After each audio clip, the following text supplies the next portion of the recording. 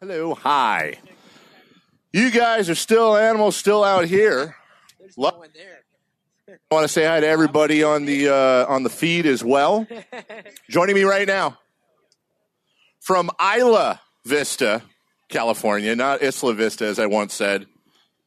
My guy, the one, the only California kid, Urijah Faber.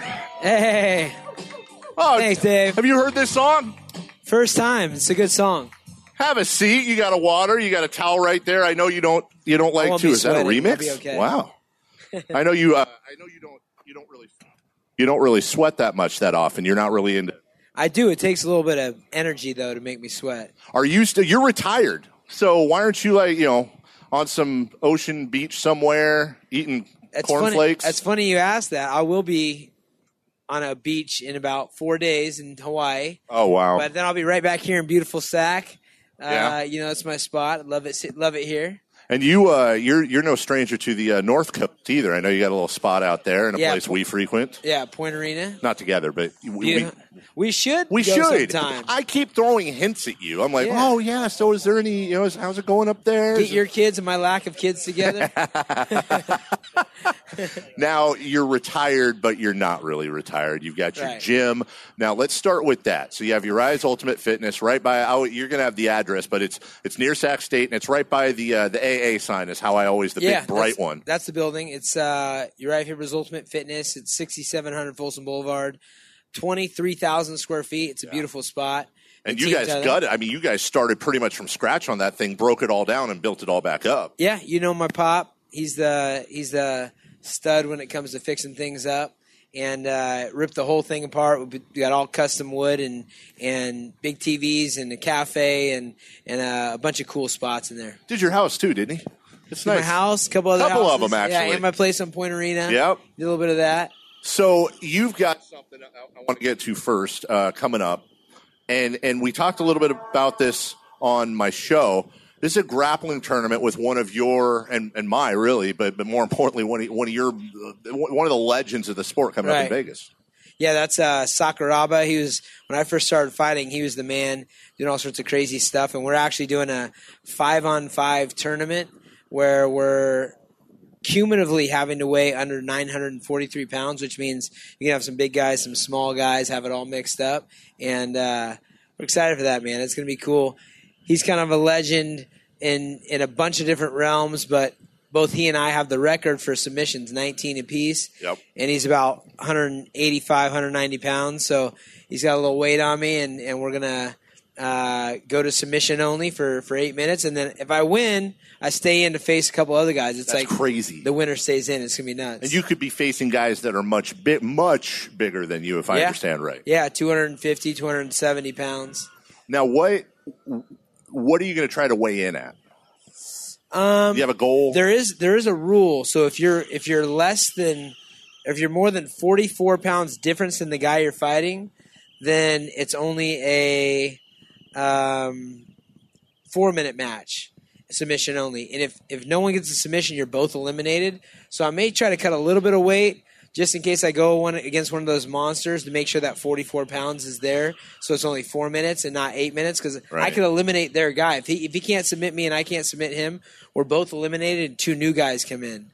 So I'll probably cut a little bit of weight. Nothing like old school. If I want to get back to 35s, I'd have to cut about 30 pounds. So that's not going to happen. What do you? Can I ask you what you're weighing around right now?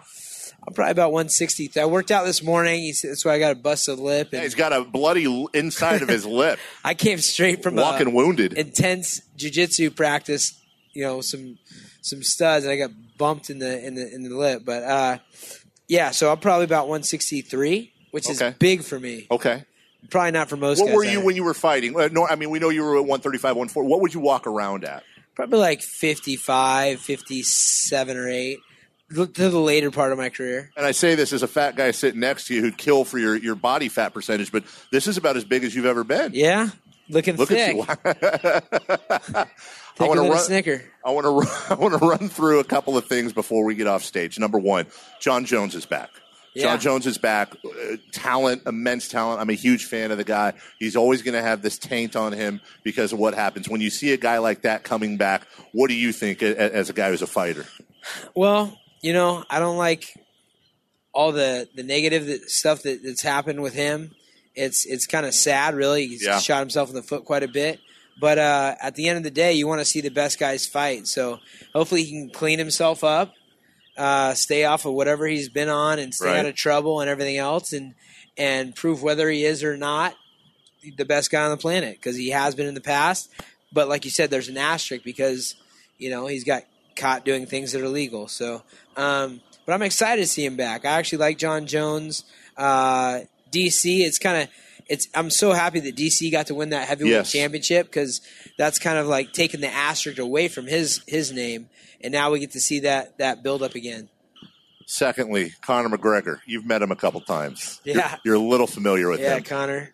That was the weirdest thing I may have ever seen in mixed martial arts, having an empty Radio City Music Hall, and you have Dana White and Khabib and Conor on either side with no fans. I don't know if you caught any of that. What? The press conference they had, you didn't see it a couple days ago. No. So they had their initial presser and then their face-off, and Dana emptied Radio City Music Hall. There were no fans. It was media, Dana, Conor, Khabib. That's it. So when Conor would talk and do his stuff, there was no Conor, there was no chanting, no nothing. But he somehow was able to pull it off, going in on Khabib about his dad, his family, the Russians, the mafia, the this, the that. You were up close and personal for a lot of that. Yeah. He seems to be – he's a great fighter.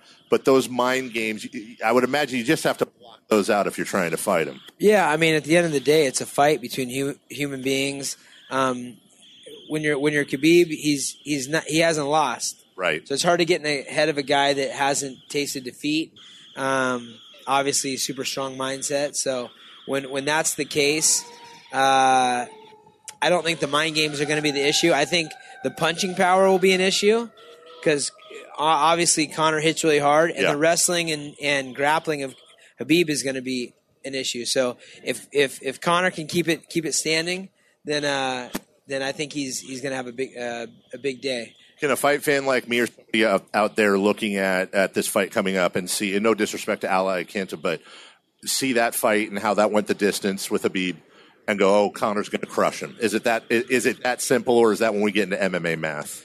No, the MMA math doesn't add up. And honestly, Ally Quinta, I've trained with him quite a bit. He's been out here in Sacramento at my facility. He's a tough dude. Sure. He doesn't get a fair shake because he keeps talking crap to Dana White, and so they keep snuffing him. But the truth is, he's very tough. So we don't know. We don't know what we're going to get. That's why everybody's got to tune in. And Conor's got that nasty power that he delivers, and Khabib's got that pace and the grappling that he delivers. So it could go either way. Lastly, and I don't want to end on a bad note. I don't think this is a bad note. I think it can be a good note. I want to talk to you about Cody No Love and his fight with TJ Dillashaw. The consensus from the sports donkeys like me that don't know that much was that it seems that Cody fought with a different emotion with TJ than he fought anyone else, and maybe went outside himself a little much when he got in there mentally. Do you think that's accurate, or why do you think he got beaten twice? Yeah, it was not smart to fight on emotions. I mean, you have a game plan, and he again tasted a little bit of blood, not much, right, and got into a schoolyard brawl when he has the skill to be picking a guy apart. So that was unfortunate, but he's got to learn his lessons. He's got to pick his motivation and pick his direction back, and we're there for him to help get him there. So I'm excited for him. He just has to decide, when and at what pace he's going to strike back for the title. Lastly, what's great about you and great about being in the city is that you can see guys like you, guys like Cody fight, and you also have an opportunity to either train with guys like you or train with people that coach you, that work with you all the time. And that's why you put so much time and energy into your gym. So how can people, maybe they're intimidated or like me, scared of going up and dealing with guys like you, talk a little bit about the road to your gym and how welcoming you guys are. Yeah, I mean, first off, I'm super proud about helping put Sacramento on the map. I've been a guy, dropped off at the river when my dad went and do construction, and went to school in Lincoln and went to school in Carmichael. I lived right downtown on U Street, lived by Arden Fair Mall. I lived, in Carmichael. I lived in Lincoln, and I went to school at Davis. So this is my community. And I want to make a gym that is representative of what I'm proud of and put the place on the map again. So the gym's incredible. We have classes, all sorts of types of classes, from introduction to boxing classes to CrossFit and yoga and kids class. And the facility is beautiful, and it's right across from Sac State. So, it's nice to be able to give back a little bit and have something that's cool and unique and be kind of a cornerstone of Sacramento sports, which, we've got the Kings, we've got the River Cats, we've got the Republic, yep. And we've got, Team Alpha Male. So pumped to be a part of that and have an awesome facility to match. Not a big planner, though, right? I mean, we'll probably see. I've been planning some stuff. Now I have some time to not get hit in the head.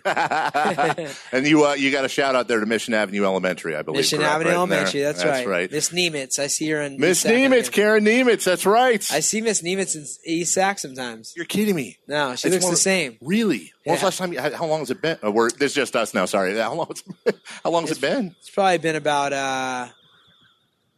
Maybe 4 months. Wow. Okay, good. I met her at Oboe. Oh, okay. Right there on 39th. It looks exactly the same. Looks good, yeah. That brownish reddish. That was our principal in elementary school, so we're just catching up real quick. All right, so check out Urijah at his gym. Check him out next month. I don't remember the exact date, but you'll be in Vegas October 5th. October 5th. It'll be on Fight Pass. Okay. It'll be live at the Orleans Hotel. And maybe in a movie someday again? Yeah, we've got a bunch of movie projects. I'm producing movies now. I've got about 5 movies on the slate. Don't want to cut you up anymore, man. You had we got to get you in there, man. Yeah, I can. You could play the cushy poker player. Number 3. With a great voice for radio. Guy who needs diet. Yeah, exactly. All right, that's Urijah Faber, everybody. Thanks. You so much. All right. Everybody take care. Thank you, Urijah.